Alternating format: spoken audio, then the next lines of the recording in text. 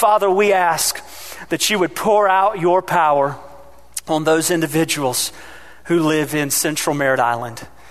God, we know there are many thousands of people that we believe Christ died to save, who surround these men, women, and children every single day.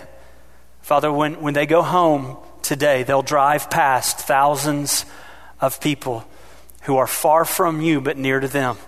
All week long when they go and come from work, when they are out in their yards working, when they're taking their walks or exercising on their jogs or whatever it is they may be doing in that part of our community, whether they're living there, whether they're playing there with their families, whether they're working there or shopping there or going to restaurants there, Father, they are your missionaries to take the gospel of Jesus with them as they go.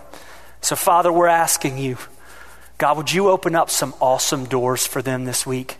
Would you open up conversations for the sake of the gospel that people who are standing right now would be able to tell someone else about Jesus? And would you open up those people's hearts to believe in Christ? Lord, could we celebrate more baptisms as people come to faith in Jesus Christ from Central Merritt Island?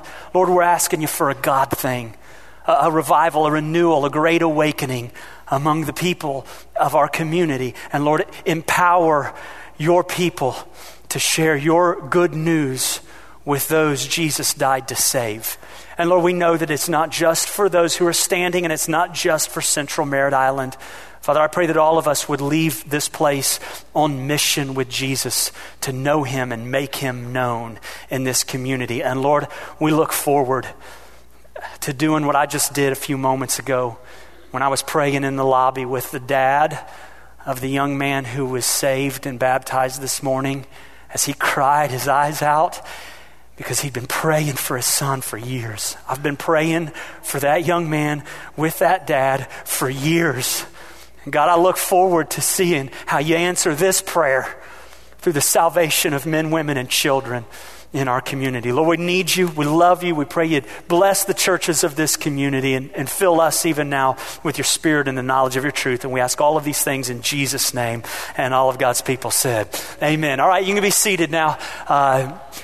Look forward. Hey, if you have a gospel opportunity this week, if you get to serve someone for the sake of Christ or get to share the gospel with someone, would you let one of our pastors know so we can celebrate that with you? We want to be able to share with our church family how God's answering their prayers. So thank you for participating in that, and let's be praying for one another through the week. If you have your Bibles, turn to Philippians chapter 1. Philippians chapter 1. This morning we're going to continue our study in Philippians, and there's a really cool thing about going verse by verse through a book of the Bible. You get to see how the truth builds upon itself as you're reading the Bible verse by verse in sequence. And so what we've seen to this point is that God desires for his people to be filled with joy, and that they're filled with joy as they understand and believe the message of the gospel and as they live on mission for the sake of the gospel. And we saw in a couple of weeks ago in verse 6 of chapter 1 that Paul is confident in the work of Jesus in the lives of these people when he says, I'm confident of this very thing, or I'm sure of this very thing, that he who began a good work in you will be faithful to complete it. So God has started a work in you. So Paul has this confidence, this expectation based on Jesus starting something in him and starting something in them. And so his confidence fills him with joy because he knows, I've seen the end of this movie. I know how it turns out. God wins, and so do we in Jesus Christ. And so he's filled with joy and confidence, and then he moves into this place of encouraging them to live for the sake of the gospel by saying, even what's going on with me and all of my suffering and my pain, God is redeeming and using to spread the gospel throughout this area of the world, and particularly here in Rome around me. And so he's filled with joy and confidence. And then last week we started here in verses 18 through 26. And what we saw is that because Paul is confident of God's work in him, he has this expectation that Jesus would be be exalted or magnified. The word is honored in the ESV. He says, I know that God is going to be honored. He says, it's my hope and my eager expectation Jesus will be honored. That word honored means to magnify. And we talked about it like this last week, that there are two types of magnifying, one that a telescope does and one that a microscope does. You guys remember that? A microscope takes something that's really small and makes it look bigger than it actually is so you can see the details. A telescope takes something that's huge but looks small to our eyes and makes it look a little bit closer to its actual size so you can see it for what it is. And when we magnify Jesus, it's not the way that a microscope does, it's the way that a telescope does. We get to show more clearly to this world who Jesus is, the details of his glory and his majesty. And so Paul says, that's my expectation because of what Jesus is doing in me. I want Christ to be honored whether I live or die. I want him to be magnified in the way that I live and the way that I die. And there's that famous verse there in verse 21, for to me to live is Christ and to die is gain. He said, this is the bedrock for me. Jesus is so glorious and so wonderful. I want other people to see him, and he's so glorious and so wonderful. He's done something in me. He has revolutionized my reason for living. For to me to live is Christ. That's what he says. And I hope that you know this. And we didn't have a lot of time to do it last week and don't have a lot of time to do it this week. But that was the reason we were created. To glorify God, to enjoy him forever, to say, for to me to live is Christ. It's all about Jesus. And in the text we saw last week, and we're going to read it in just a moment, I showed you 4 ways that Paul magnifies Jesus by the way he lives. 4 ways Jesus is being honored through Paul's living. And just want to encourage you with that. We saw last week that Jesus is honored when we live like prayer changes things. When we live like prayer changes things, it honors, it magnifies Jesus because it says something about Jesus. It says he's able to when we're not, and he's willing to when we ask, right? That says something great about Jesus. Here are the other 3 ways we see Paul exalting or honoring Jesus in this text. He is honoring Jesus. Jesus is honored when you live like Jesus is in control. Jesus is honored when you live like Jesus is in control. Jesus is honored when you live like the promises of Jesus are true. And Jesus is honored when you live like serving others for the sake of Jesus is more important than others serving you for the sake of you. All right? Did you guys hear me? Because I can't tell. It's hard to see some of your faces out there. We're going to look at that this morning, okay? So those are 3 ways now that we're going to look at it. Jesus is honored when you live like he's in control, when you believe his promises are true, and when you live like serving others for the sake of Jesus is more important than others serving you for the sake of you, okay? So now let's see it in this passage of Scripture. Philippians chapter 1, beginning in verse 18. What then only that in every way, whether in pretense or truth, Christ is proclaimed, and in that I rejoice. Yes, and I will rejoice. For I know that through your prayers and the help of the Spirit of Jesus Christ, this will turn out for my deliverance, as it's my eager expectation and hope that I will not be at all ashamed, but that with full courage, now as always, Christ will be honored in my body, whether by life or by death. For to me to live is Christ, and to die is gain. If I am to live in the flesh, that means fruitful labor for me. Yet which I shall choose, I cannot tell. I'm hard pressed between the 2, whether I should live or die. He says, my desire is to depart and be with Christ, for that's far better. But to remain in the flesh is more necessary on your account. Convinced of this, I know I will remain and continue with you all for your progress and joy in the faith, so that in me you may have ample cause to glory in Christ Jesus because of my coming to you again. This is the word of God for us this morning. So let's look at those 3 ways that are remaining and how Paul is honoring Jesus here in his life. First, Jesus is honored when you live like Jesus is in control. Look there at verse 19 really quickly. He says, for I know that through your prayers and the help of the Spirit of Christ, now look at this phrase, this will turn out for my deliverance. That's where I see Jesus being in control. This will turn out. He's imprisoned, he's been beaten, he's been falsely accused, and he says, listen, it's going to turn out. Now, you can look at that phrase in a couple of different ways. You can say it's going to turn out like we say to people when we're trying to comfort them, but we don't really exactly know what's going to happen. You guys ever been in that situation? Something's happening at somebody's work or something's happening at somebody's school, and you don't know all the circumstances, but you're saying just to comfort that person, hey, I'm sure it'll all turn out okay, right? You've heard that? That's one way you can say it. It's basically saying, based on random chance or circumstances that I hope kind of align themselves by themselves, I'm sure it's going to turn out okay. That's one way you can use it. I don't believe Paul is using it that way. I believe he's using it the way that I would use it when I go to Judy Turner's house for dinner. Here's what I say. If Judy is in the kitchen, it's going to turn out okay. Judy can cook. All right, so I have this confidence based on what I know to be true about her and my experience at her table. I say it's going to turn out. I'm not in any doubt about that. I go to her house hungry. I lose my diet every time I do because it's going to turn out when Judy's in the kitchen. That's how Paul is using that phrase. He says, here I am in prison. Here I've been beaten. Here I've been falsely accused. My circumstances are way less than ideal, and it's going to turn out. Why? Because Jesus is in control of this whole mess. He's not saying because I think Caesar's going to have a change of heart, or because the magistrates are going to get it all right, or the Roman justice system will prevail. That's not what he's saying. He's saying, listen, Jesus Christ is on the throne. Go with me to Matthew 28. You guys don't look like you either know that or believe that. So let's look a little bit closer at that. Matthew chapter 28. I want to show you what the Bible says about this and how it took place in the life of the followers of Jesus here in first century. Matthew chapter 28, and here at the very end, Jesus has already lived his earthly ministry. He's been crucified. He's been raised again back to new life. And he gathers with his followers, and he's getting ready to send them out on the mission that Paul is on right here. The mission he's suffering for in a Roman prison. And look what he says. Jesus says here in Matthew 28, and we're going to begin reading here in verse 18. Jesus came to them and he said to them, all authority in heaven and on earth has been given to me. Go therefore. How much authority? How much is all? Pretty much all of it, right? Where? In heaven and earth. What's left?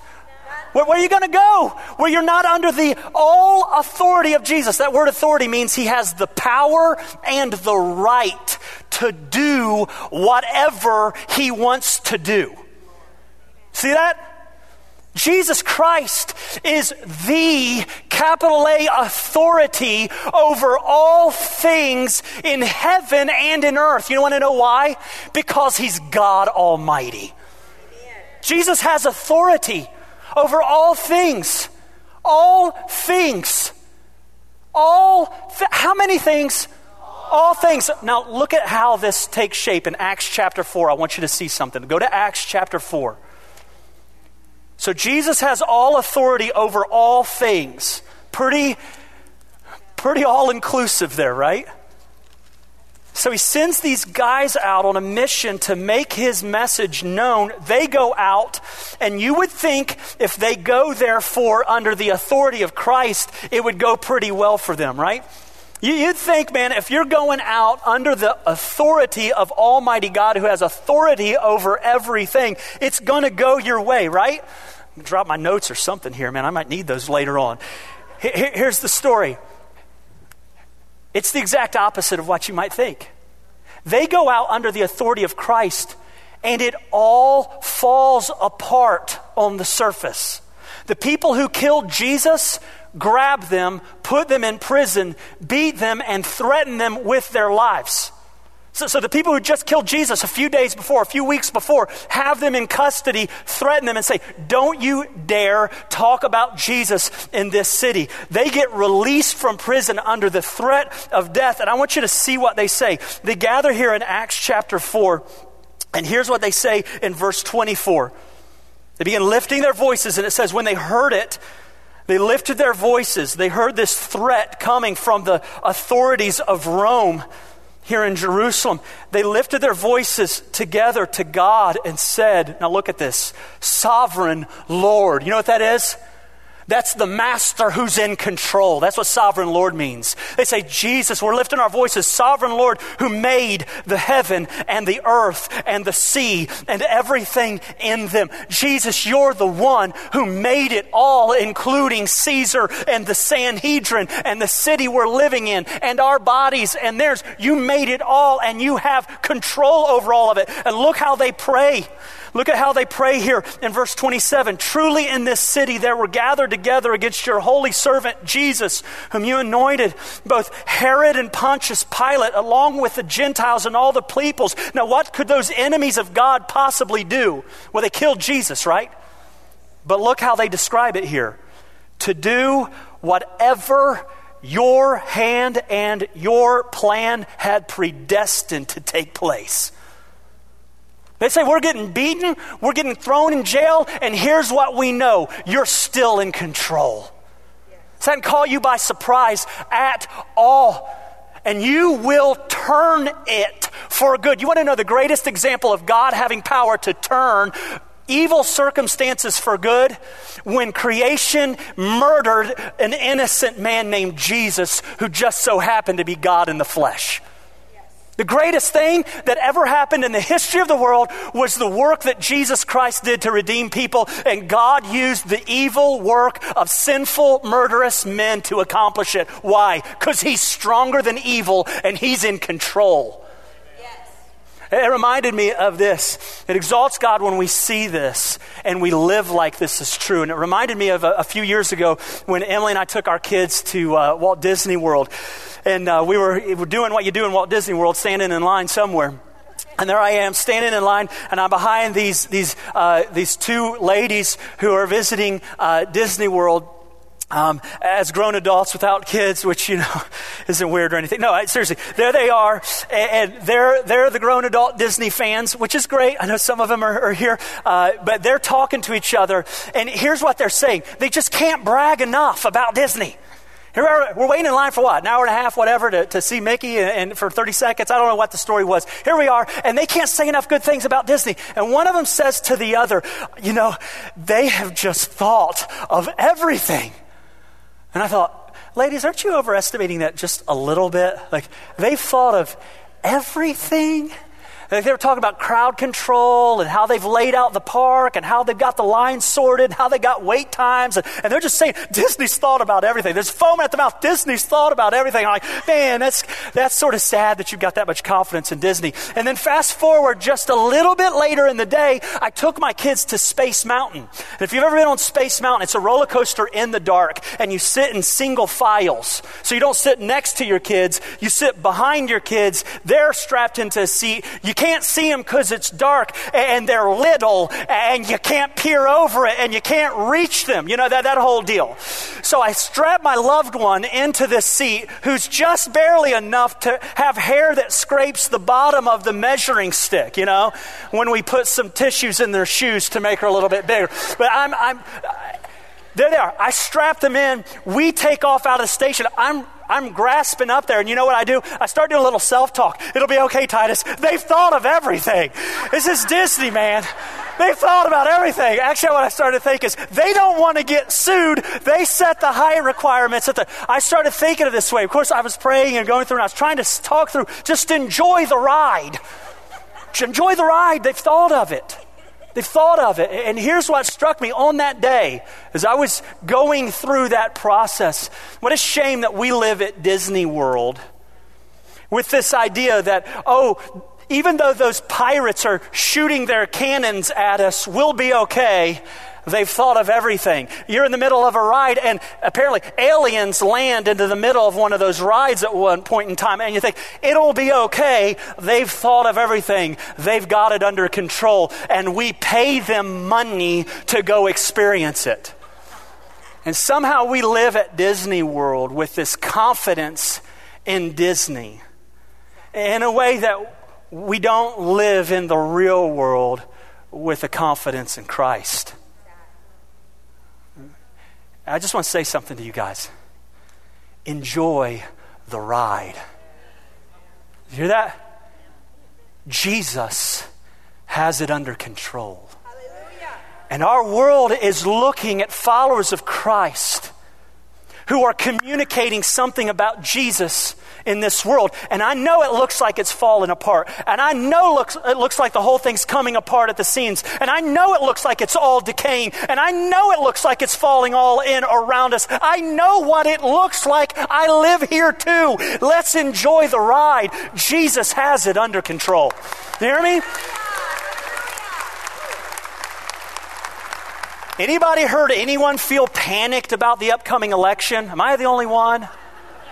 Oh, Lord, you know this, that deal. What are we going to do? We're going to trust Jesus. That's what we're going to do because Jesus has it under control. And it says something in our workplaces and in our neighborhoods and in our homes to our kids, in our car rides when we're hearing the news reports. It says something to our kids when we live like Jesus has it under control. And we say, you know what? It's not going to rob me of my joy. I've read the whole book. I know how this ends. And I believe Jesus has it under control. Right?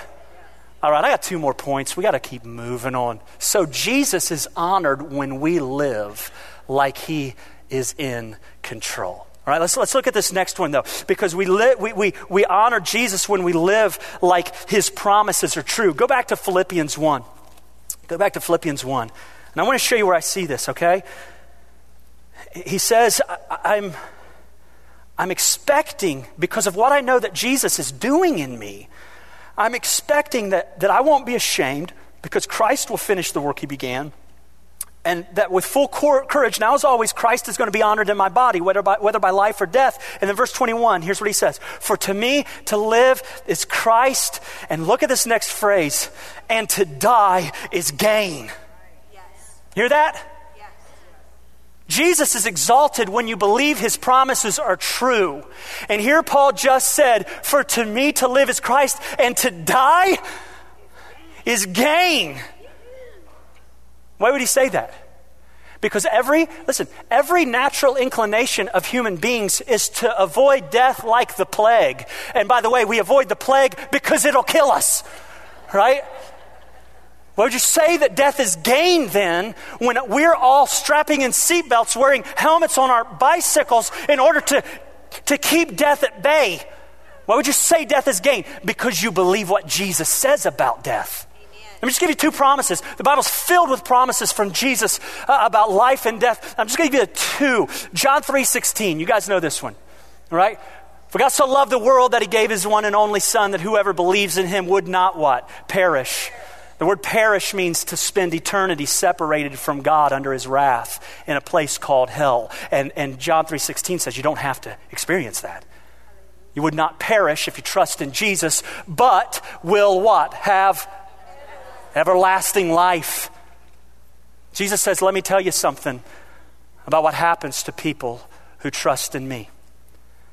They pass from this world and they don't go under the wrath of God, separated forever from the joy and pleasure of Christ. No, they don't get that at all. They go directly into the presence of God and experience eternal, full, complete, everlasting, infinite life in the presence of Almighty God.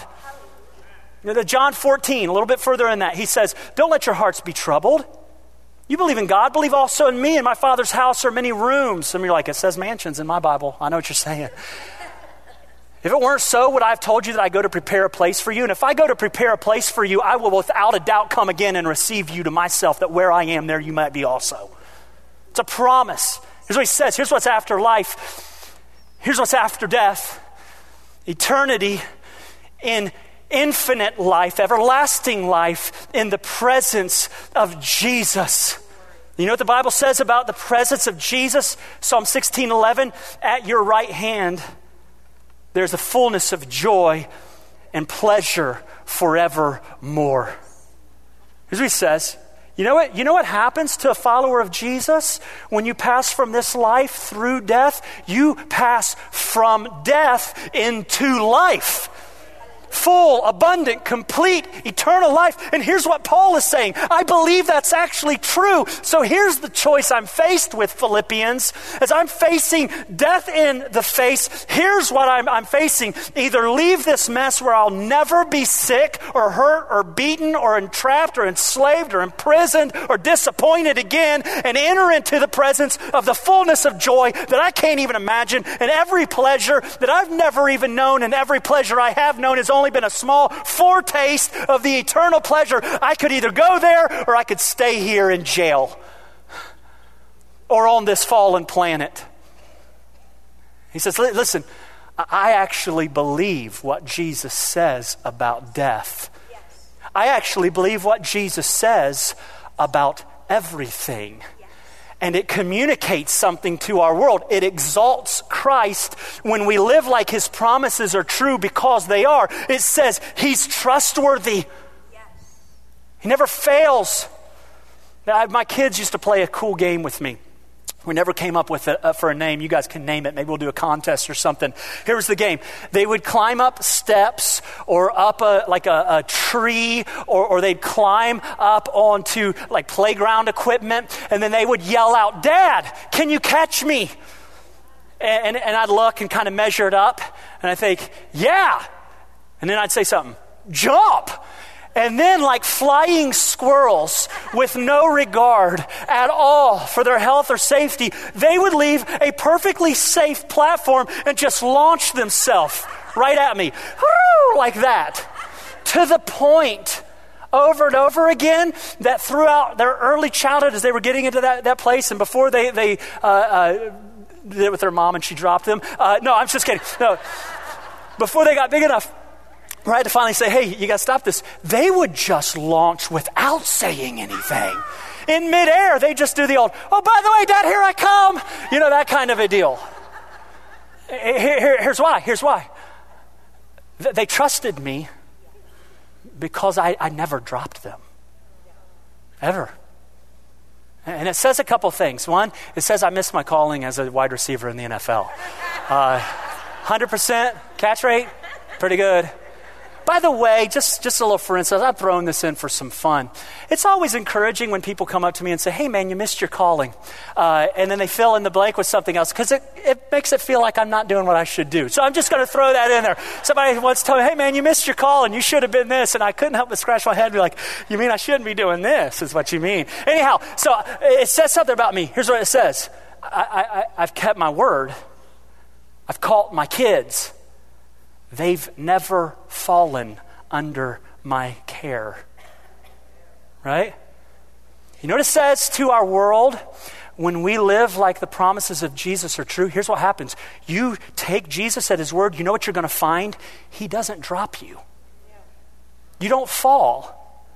He keeps his word. He does what he says. So when he says something like this, "Hey, let me tell you something. It's more blessed for you to give than receive. Hey, when you store up for yourself treasures in heaven that moth and rust don't corrupt and thieves don't break through and steal, it's a pretty amazing gig. As a matter of fact, when you seek first his kingdom and his righteousness, all of these things are actually added to you. And my God will supply all of your needs according to his riches in Christ Jesus." When you take him at his word, you do that. You know what you find? Oh, when I step out of the boat, I'm actually walking on water. Jesus is keeping his word. And when Jesus keeps his word, you get to say something. You get to say this: Jesus keeps his word.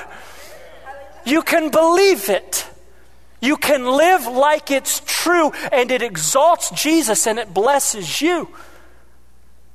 I read a statistic. I've shared some of these dynamics with you before, but I read a statistic this week that in the early 20th century, early and mid parts of the 20th century, 3 out of 4 Americans were actively engaged in a local church. So that's I can do that math. It's 75%. Okay? 3 out of 4. Fast forward. Here's where we are right now. For people born 1980 and after, 4% are actively engaged in a local church in America. 75% to those who are my age and younger, basically. 4%. And I've talked to that's my peers. I've talked to them. As I've been talking to my peers about faith, about why they've left the church, here's what I get over and over again. You guys can do your own research and look into this, but here's what I get over and over again. People aren't leaving Christianity because the claims are too big to be believed. My peers that I've spoken with have left the church because they've grown up in a church, not that had claims too big to be believed, but because they lived like they didn't believe the claims. So we hoard up all of our assets instead of releasing them into the kingdom of God. You know what that looks like? It looks like we don't believe what Jesus says. Seek first his kingdom and his righteousness, and all these things will be added to you. When we say, I am going to worry myself sick, we don't believe what Jesus says when he says, you don't need to be anxious for anything. You're more valuable than many sparrows. God takes care of them. He'll take care of you. When he says there's greater pleasure to be found in giving rather than receiving, or in maintaining purity, or in seeking his righteousness and his way of living, we live like we don't believe the promises of God, and that says something to our children and to our community. And when we live like we believe the promises of God, it says something too. It exalts Christ. It says he's worth trusting, and he never lets me fall. All right, so Christ is honored. When you pray like prayer changes things, when you live like Jesus is in control, and when you believe, you live like you believe the promises of God. And just this last thing really quickly is here in verse 25 or verse 24. Never mind, verse 23. He says, I'm hard pressed between the two, between life and death. He says, my desire is to depart and be with Christ.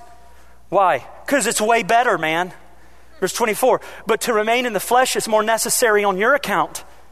Convinced of this, I know I'll remain and continue with you all for your progress and joy in the faith, so that in me you may have ample cause to glory in Christ Jesus because of my coming to you again. Do you see what he says there? He says, if I have to choose between the two, hang out on a broken, fallen, sinful planet where I get beaten every other week and I live in prison, or go to paradise with Jesus and experience eternal pleasure, wonder which one I'd choose. He says, but it's not about me. It's not about me. He says, it's better for you if I stay, so I'll choose to stay because I want something for you. Namely, I want you to glory in Jesus Christ, so that Christ will be exalted in you the way I'm confident he'll be exalted in me. And Christ is honored when we live like serving other people for the sake of Jesus is more important than other people serving us for the sake of us. When we get so satisfied in Christ, so filled with joy in Christ, so fulfilled in Jesus Christ, that we can stop seeing the people in our life as assets and commodities that are there to satisfy us, to fulfill us, to do our bidding, serve us, to meet our needs. When we're so satisfied in Christ that we're released from that, and we say, you don't have to live in my life to serve me. Christ has already met my needs and satisfied me, and I'm freed from that enough to be able to live to serve you for the glory of Christ. Hallelujah. You know, it exalts Christ when you live in your home in a way where you don't have to hold your spouse hostage to serve you, because you've already been fulfilled by Jesus Christ. And you can kneel and serve your spouse for the sake of Jesus by saying, Christ already fulfills me, honey, so I'm not looking for you to be my Savior. I'm looking for you to be my bride. You don't have to live your life circling around me. Live your life circling around Jesus. He's already satisfied me. I know he'll satisfy you. Do you know when you see your kids, not as these projects who can take out your trash and get things done around your house, but they can be these people that you get to say, it doesn't have to be my way because Jesus has already met my needs. Let's look to Jesus and see how he will fulfill us as a family. It says something about Christ to your kids. You don't have to get your own way because Christ is meeting your needs. At your jobs, it exalts Jesus when you say, I can serve my coworkers and I can give up this cutthroat competition for advancement and recognition because Jesus is enough for me. He's enough for me, and He's released me into this job to serve you and do my best for His glory and your good. In our school, students, it exalts Jesus when you serve your classmates and your teachers. You give up the need to be served by them because Jesus has already served you and secured a good future in your life. You know what? In our churches, it exalts Jesus when we come to a place in our hearts and to a place like this, and we say, I don't have to sing my own songs. I don't have to have my favorite way of doing things or my favorite schedule or my favorite event or my favorite thing that satisfies my nostalgic tie to the past. When we're free in Christ, when we're satisfied in Christ, we say, hey, let's do what glorifies Jesus and helps 4% of people who love Jesus, who are 35 and under, live to reach their peers with the gospel of Jesus Christ, because it ain't about me. It's about Christ being embraced. And someone who's far from God but near to us. And when we're already happy in Jesus, we are freed to live in a way that serves people and seeks to see them joined by faith with the gospel of Jesus Christ. Jesus is exalted when we live like serving others for the sake of Christ is more important than others serving us for the sake of us. So here's how I just want to close. I want to ask you to just bow your heads. We're going to move into a time of praising Jesus. But I just want to ask you to bow your heads and enter into a time of reflection. And I want to ask you just a couple of things. First of all, do you know Jesus Christ is your Lord and Savior? Are you trusting in Jesus to save you? If not, if you don't know that, certainly do not leave this place without coming and speaking with one of our pastors at the close of the service about your relationship with Jesus. Eternity is far too long and hell is far too real for you to pass from this life not knowing Christ as your Savior. For those of you who are struggling to live like Jesus is under control, I just want to encourage you right now, would you think about the most challenging part of your life right now, the most chaotic, desperate situation in your life right now? We've all got them. What's yours? Is Jesus stronger than that? Is Jesus wise enough to do what He can do? Does Jesus have authority over that thing in your life? Is He still in control? Yes. I'm going to encourage you right now. Would you pray right now as you're thinking through that chaotic element in your life, that situation you can't do anything about, that place in your family, your job, your home that's desperate? Would you ask that God would fill you with faith to live like you believe Jesus is in control? What about the promises of God? There are some of you who know right away promises that you're struggling to believe. Would you pray that God will give you faith to believe that every promise of God's word is true, and to live in your life like you believe every promise is true?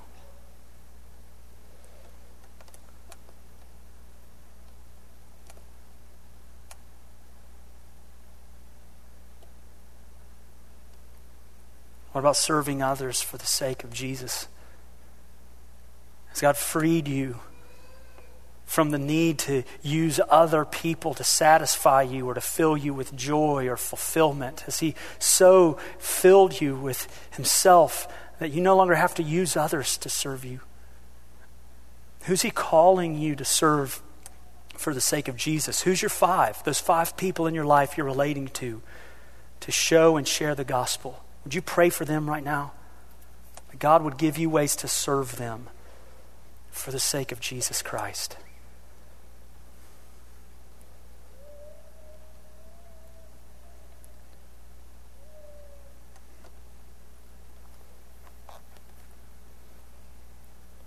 Father, I'm asking you to stir our hearts that we would desire for Christ to be exalted in us.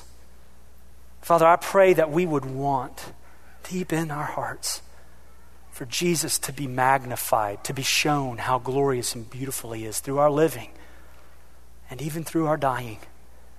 Father, would you stir us this week to pray like we believe prayer changes things, to live like we believe Jesus is under control. Father, to live like we believe all the promises of Christ are true. To live like we believe that serving others for the sake of Christ is more important than them serving us, and give us opportunity to serve for the name of Jesus, to display the promises of Christ, the power of Jesus in our living, the praying that changes things. Be exalted in us. Father, thank you for what Christ is doing, and I thank you that you've promised this will occur, because he who began that good work in us will faithfully complete it to the day of Jesus Christ. It's in Jesus' name we pray. Amen.